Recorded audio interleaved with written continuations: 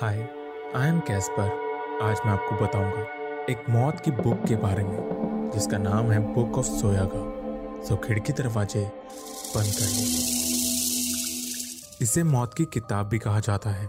ये एक ऐसी किताब है जिसमें जादुई विधियों और रस्मों का जिक्र किया गया है और सालों तक यही माना जाता था कि ये किताब खो गई है। पर 1990 में अचानक ब्रिटिश की लाइब्रेरी के एक कोने में इसे पाया गया। इस किताब की भाषा और लिखावट बहुत ही अजीब है।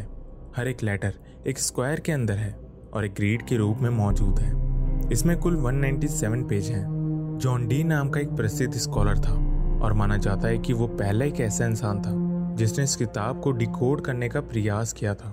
लेजेंड स्टोन के हिसाब से उसने एक फरिश्ते को भी इनवाइट किया था जिसका नाम था यूरियल। उसने बताया कि इस किताब को डिकोड वही कर सकता है जो कि इसके लायक हो। आम आदमी इस किताब के रहस्य को कभी नहीं जान सकता। जॉन डी के पास करीब 3000 किताबों की लाइब्रेरी थी जिसमें 2999 बुक में से कोई भी अजीब या आउट ऑफ लॉजिक बुक नहीं थी।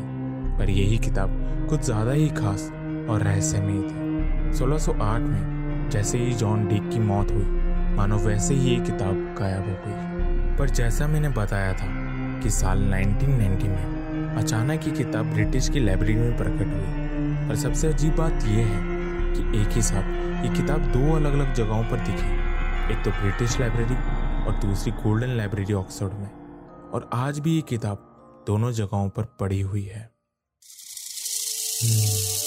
आप क्या सोचते हैं इस बारे में? मुझे कमेंट करके ज़रूर बताना। मैं मिलूंगा आपसे नेक्स्ट वीडियो में। Take care.